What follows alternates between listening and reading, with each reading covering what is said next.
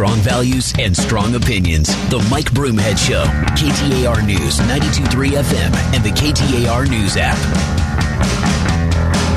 Hey, appreciate you spending some time with the show this morning. A lot happening as bombs continue to drop on Kyiv. European leaders are heading to the Ukraine capital. And what we are seeing here with this onslaught and the resistance from Ukraine is the longer this goes on without success for Russia, the more the world rallies behind the Ukrainian government and the Ukrainian leader. He addressed, President Zelensky addressed the Canadian Parliament this morning. He has been a regular with the worldwide updates, talking to the EU, and he is really garnering the support of the entire world. There are people now questioning whether or not Russia is going to run out of ammunition, which I found this to be a fascinating turn of events, as one former NATO commander says within the next 9 or 10 days, he believes they could run out of ammo. I think what we're going to see is that in the next 9 or 10 days, Russian forces are going to run out of time, they're going to run out of people, and they're going to run out of ammunition. They're going to, what we would say, culminate. They're going to reach their culminating point, and they will not be able to continue attacking. This is a decisive week. There is a member of Congress that is a Ukrainian-born, that is an American citizen and a member of Congress, that is taking this administration to task, that said they don't have a plan, they're moving too slow, they're not doing enough. The National Security Advisor was on Meet the Press, and there was a question of, there was a deal that Poland wanted to make. The Polish government was going to give its, I believe it was 29 MiG fighter jets to the U.S., with the understanding that the U.S. was going to give those 29 jets to the Ukrainian people so that Ukrainian pilots could defend their own airspace. We wouldn't be involved in a no-fly zone. We wouldn't have American pilots in harm's way. They would have their own pilots flying those planes. But then Poland wanted the U.S. to supply replacement planes to Poland. The U.S. government said no to this. So the National Security Advisor was asked about this on Meet the Press. The military, the Pentagon, sees the MiGs, the fighter jets, as offensive weapons. But the key thing here is that President Biden looked at the assessment of our intelligence community, took the advice of his military commanders, consulted with his NATO allies, and ultimately determined that the cost-benefit analysis did not justify flying fighter planes from a U.S. base in Germany into contested airspace in Eastern Europe. But he also directed us to double down on our efforts to get the Ukrainians advanced capabilities that could achieve a similar purpose. And see, to the rest of the world, and I'll be honest, I am not a military or a war expert, but I don't understand, as far as diplomacy goes, in the eyes of the world, in the eyes of the Russians, in the eyes of the Chinese, whoever it might be, I don't understand what the difference between giving them anti-tank and anti-aircraft missiles,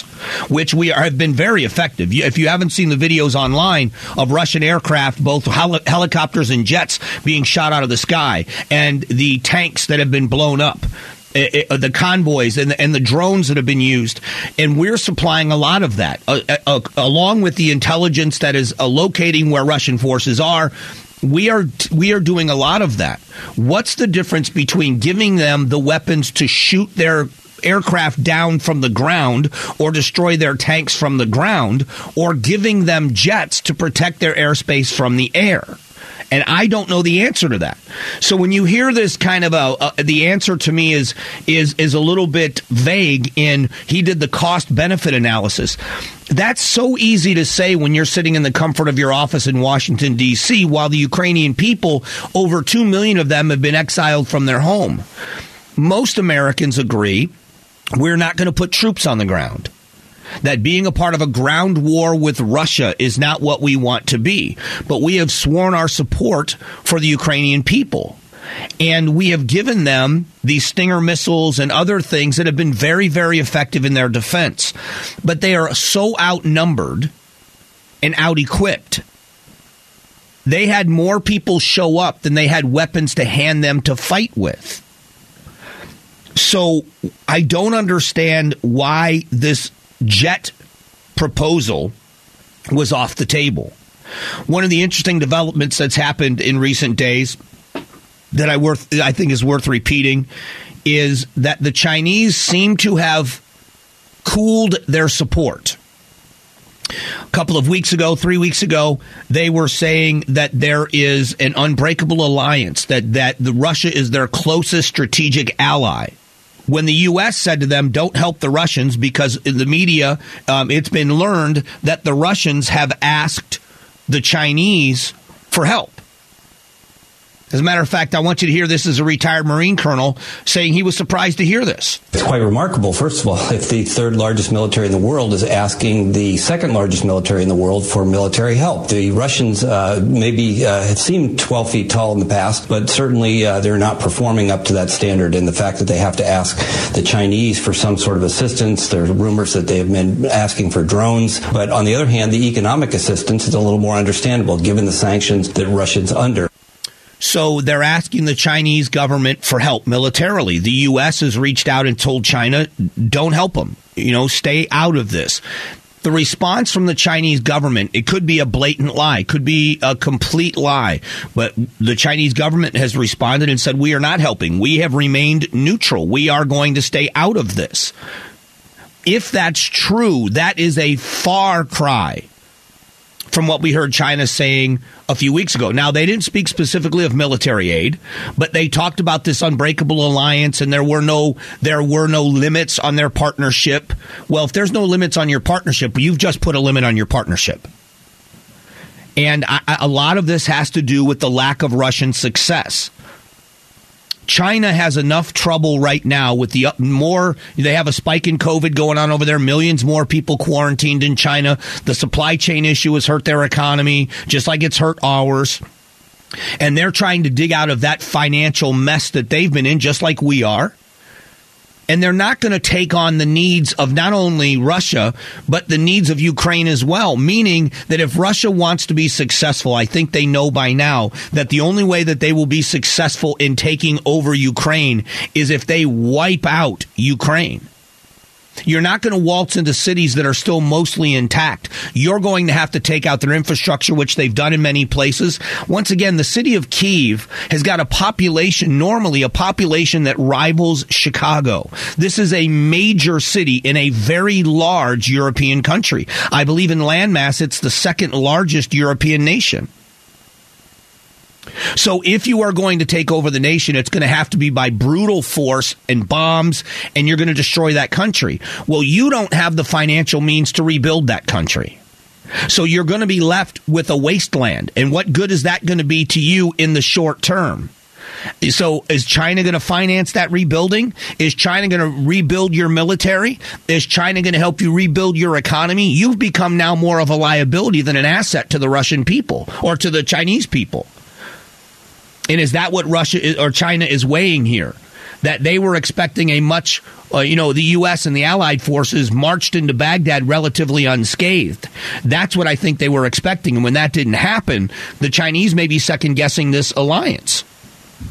So there's so many moving parts in all of this, and it is very fascinating to me as we watch this happen, and the courage of the Ukrainian people continue to be an inspiration to so many. I want to talk about COVID from a different angle. I'm going to read the headline to you. Nursing homes in Arizona are struggling to give booster shots to residents and staff. I'm going to talk about where our focus is when it comes to COVID-19. We're going to do it next.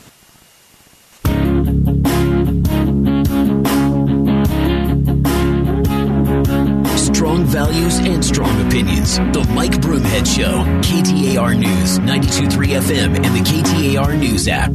Hey, thanks for being here. Appreciate you spending some time with me this morning. Here in Arizona, nursing homes having a hard time getting booster shots into people that are living in the nursing homes. I want you to hear just a little piece of an ABC 15 report on this. Dana Kennedy is the state director for AARP Arizona, and she's talking about these stats that show Arizona is last when it comes to getting booster shots to vulnerable adults in long-term care facilities. It matters, from the very beginning that these congregate settings, especially residents in long-term care facilities, are most at risk and have the hardest impact when they do get the virus. AARP's public dashboard shows less than 38% of people inside Arizona nursing homes have received their booster shots. Nevada, Florida, and Texas also at the bottom. It's much more difficult to get them boosted because most of them are not ambulatory. And Kennedy tells me that the State Department of Health is trying to increase boosters by sending mobile units to facilities. However, she says it is a slow process. So I think I have a relevant question, and I'm going to reach out to the state and ask them this question. The Department of Health Services. If you look at the numbers, and I looked at them every day when they updated the numbers every day, and when I looked at them when you do them every week, and I have just the latest in front of me, that when you look at the numbers in Arizona, I just want to read to you what's happening. We have been so focused on kids. Masks are still being worn in some public schools for children. In total, since the beginning of COVID, we're going, a couple of years now, there have been 61 deaths of people under the age of 20. Only 61. Now, I know people are going to yell and say only in comparison to the number I'm going to give you. 61. There have been 4,700 hospitalizations. There have been over 423,000 cases. Those are under the age of 20. We have been so focused on masking kids and all these other things, get your kids vaccinated, all this other stuff. There have been 19,812 deaths of people over the age of 65 compared to 61. There have been 45,793 hospitalizations in comparison to 4,700. Almost 10 times more. Almost 10 times more. And there have been almost half as many cases. Older people, by far, are at the extreme highest risk of serious illness or death. So you don't have to sacrifice one for the other. I'm not saying we can't do both. But here in the state of Arizona, we have had such a push on children. People in nursing homes, that congregate setting. We know that when COVID-19 was getting into those facilities, it was spreading like wildfire, and the death rate was immense because many people in a nursing home have comorbidities that are making COVID is literally the straw that breaks the camel's back and is causing so much death. I'm all about solutions. When you look at what we've done and where we've focused, at some point, we have to acknowledge, listen, this was done on the fly. We've had a Republican administration in Washington, D.C. and a Democrat administration in Washington, D.C., both trying to accomplish the same goals. There's plenty of political blame to go around in both sides. But in reality, both administrations were dealing with something they really didn't know much about. Everybody was learning on the fly. So if you want to give everybody the benefit of the doubt, I'm with you. I'm in lockstep. I don't like a lot of the things, Fauci has disappeared. Nobody knows where he is. And I'm glad that we are not laser focused on COVID-19 like we were before. But if we truly are saying this pandemic isn't over, if we are saying we still have to be mindful, the highest risk group among us are people over the age of 65 or people that are obese or these other comorbidities. Why in the world here in the state of Arizona are we so laser focused on kids when people in nursing homes, I think, are the ones that are at the extreme highest level of risk? Shouldn't that be a policy shift that says, all right, so we've got these mobile units, we're going to try to get into areas. Great. What about the people that are at the most dire need? Wouldn't you prioritize it that way? And if the most dire need for the spread and the serious illness and death that comes along with it are people over the age of 65 living in, with comorbidities and living in these congregate settings where when one person brings it into the facility, the entire facility is at risk of death, which we've seen happen almost to every person, every resident. In one location, almost every one of them got it and died. Why wouldn't we be making sure that was the focus? Instead of what we're doing, and it isn't a one or the other, but you look at where the focus has been. This has not been the focus.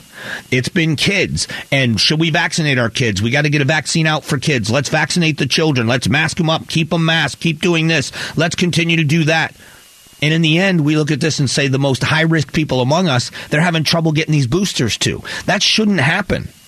This should be prioritized. You know, they call it triage in a setting where you triage the people, and the most critically injured are the ones that get the attention first. That doesn't mean you don't need to pay attention to anyone else, but you've got to assess and treat the most serious first. And I thought it was a great question about why this is happening here. Why is this happening? In a moment, education. Some big news on education that we want to pass along to you. We're going to get to that coming up here in just a couple of moments. Strong values and strong opinions. The Mike Broomhead Show. KTAR News, 92.3 FM, and the KTAR News app. Hey, thanks for being here. Ohio is now added to the list of states that is allowing people that are 21 years of age that legally own a firearm to carry that firearm concealed without a concealed carry permit. I believe there's now in total 23 states that have this law in effect. So I want you to hear this is a WCPO Cincinnati report on this new law. Governor Mike DeWine making it legal to conceal and carry a firearm without a permit. Senate Bill 215 also eliminates the requirement for training and promptly notifying police about a concealed gun before asked.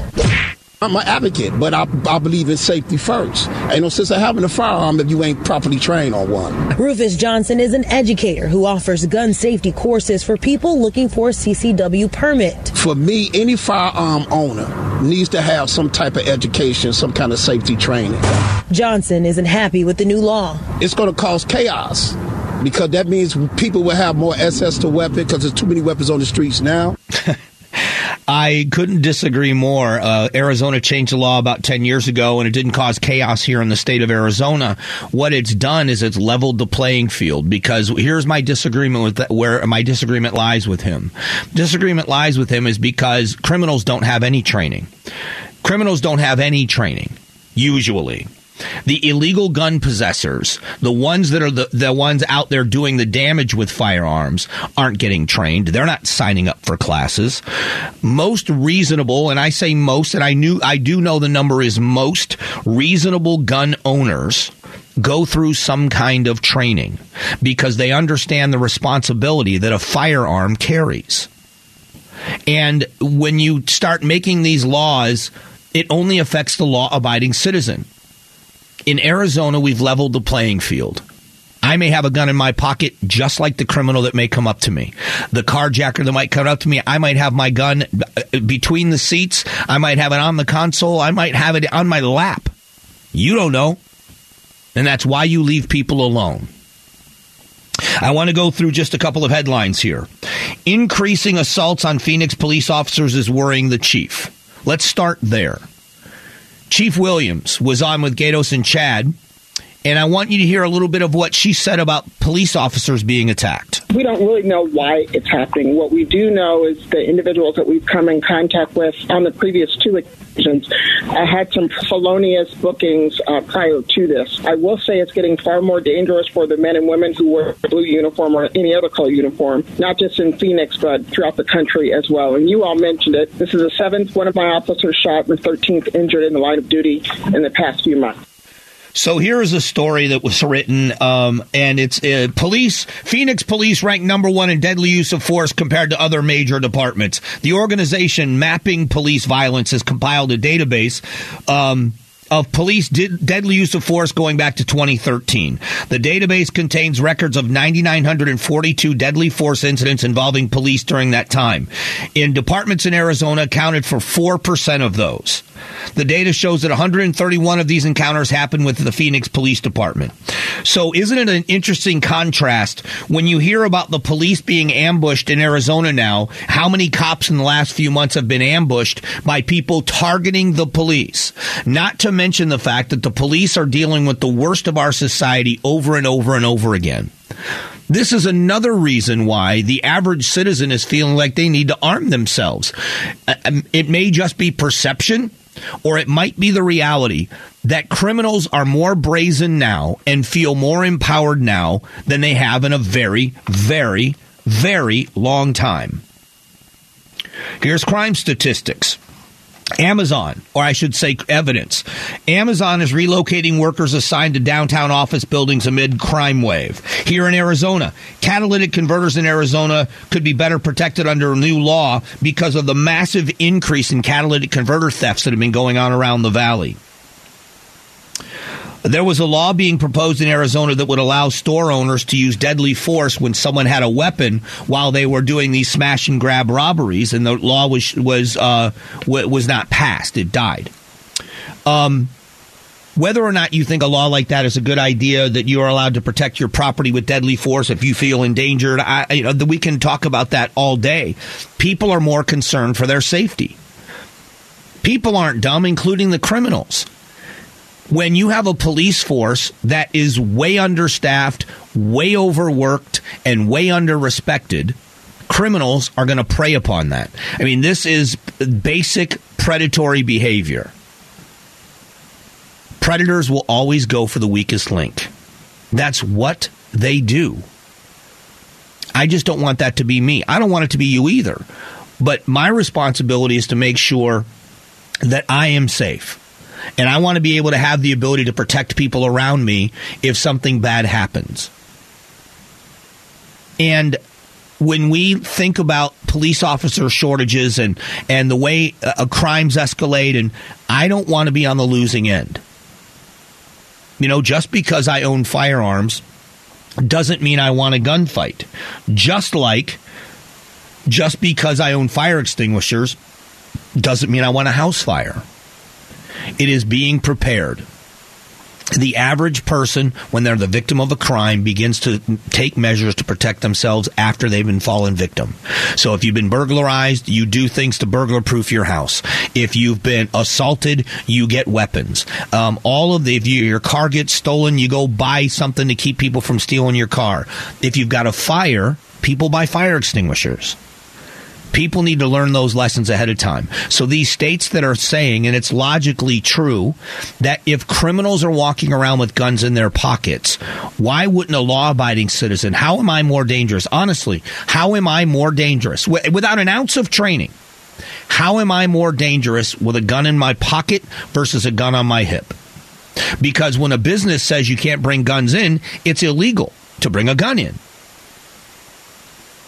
When we had these arguments, I don't remember the name of the business, but when there were a lot of shootings that were going on, there was a business here in the Valley, a restaurant, that said, they came here from another country. I think it was Great Britain, but I'm not sure, where gun laws were very restrictive.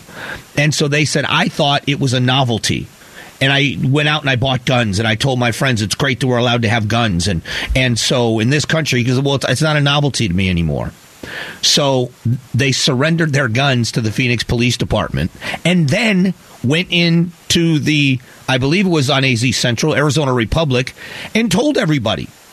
And there were three things about that to me that were ironic and a bit humorous. Number one is they gave back their guns to a police department that isn't going to destroy the guns. They've got to resell them. You can't destroy them. They get resold to somebody else. You didn't take any guns off the street.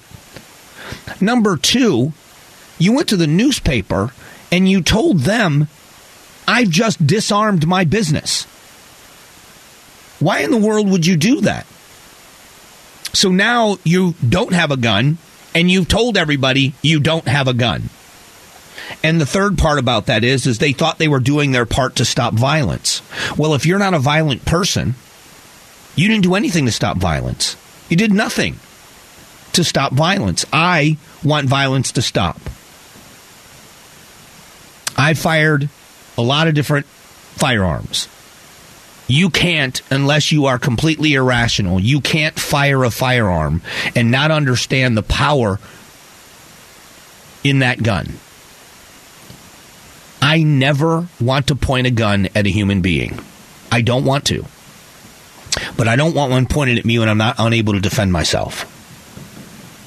This is absurd. It's funny how we are all applauding, including many of the anti-gun people, we are all applauding the arming of Ukrainian citizens who want to take up arms to save their cities. Well, we don't have to have an invasion by a foreign government to need to protect ourselves. Why wouldn't we as average citizens look at the crime wave that's happening across this country and say, we all should be a part of this solution? We all should be willing to say when we see a crime being committed and stand up and testify in court. We all should play a role in pushing back the criminals. We all should do that. It should be all of us. Coming up in a moment, we're going to talk about the election bills in Arizona that are failing at a rapid rate. It is incredible how many of them have failed. As a matter of fact, some said it's more than it's ever happened before. So we're going to get to that coming up in just a moment. Strong values and strong opinions. The Mike Broomhead Show. KTAR News, 92.3 FM, and the KTAR News app. Hey, appreciate you spending some time with me this morning. I want to thank Beverly Jarrell from Phoenix. She won the $100 from our 100 Days of Giving as we say thanks for everyone in this valley for allowing us for 100 years. We're marching up to our 100th anniversary here at KTAR News. So what we are doing is we're giving people an opportunity to win $100 every single day. Not only that, you get then to choose a charity of your choice, and we will give $100 to the charity of your choice at all as well. So she gave $100 to the Arizona Small Dog Rescue, which is the charity of her choice. For your chance to win that $100 and donate $100 at the same time, text the number 100 to 411-923. That's 100 to 411-923. So Senate leaders and Republican leaders on that side of the aisle, on the Republican side of the aisle, have had a lot of bills on elections failing. You know, these election reform bills. Some have passed, but many of them have failed. And I want you to hear Governor Ducey was asked about this, and here was his response. I don't comment on bills as they're moving. They're not moving anymore. Then that's where they are. Is there part of you that's relieved that these aren't going to come to your desk since Boyers killed them in the Senate and you're not going to have to make... Like I said, I'm not going to comment on legislation as it's moving or not moving. I have a comment on it when it comes to my desk. But do we need changes? What changes do we need in election laws as far as you're concerned? I think we can... there's all across our government, there's room for improvement. And so, trying to box the governor in on this, I've talked about this for quite a long time. I think there are basic things about elections that the American people and the citizens of Arizona especially or specifically think are necessary, and it crosses party lines. Everyone should have to show an ID to vote. You should have to prove who you are. You can't cash a check. You can't. I want you to think about the absurdity of anybody saying that that disenfranchises voters. I don't care what, and it shouldn't matter. And in this country, in this day and age, it should not matter where you live or what color your skin is or what gender you are. If you go to a concert, if you go to a spring training game and your tickets are at will call, they will not give you your tickets unless you show them your ID. Show up there with a phone bill or with no one has phone bills. And with your phone bill with your address on it or your electric bill or your water bill. That's something that has your name on it. They're not going to give you those tickets. And you shouldn't be able to do that to vote. You should not be able to do that to vote. I think that's a reasonable expectation from people. And when that was being debated, people were upset and saying it was going to marginalize some voters. Well, I don't think it does. I don't think it does at all. It would be one way to secure or be more secure in our elections. There are a few things that we can do. With mail-in voting, I have no problem with early voting, and most people never have. This is where my problem is with all of these bills. The Democrats weren't screaming about the elections until they lost in 2016. And then the Republicans weren't screaming about elections until they lost in 2020 with Donald Trump. And so when did it become a problem? And if the election for president needs to be voided, don't we have to avoid all those Republicans that won seats in offices as well? We have got a major election cycle happening right now with 5 statewide offices up for grabs. And you better be focused on those offices because we're going to have more fighting when it's over no matter who wins. And what if all of this rhetoric about elections not being secure chases people away from the process? What if people end up saying it's rigged? You told us it's rigged. Why would I vote in a rigged election? If it is already predetermined, why would I vote? And that's the risk we're taking.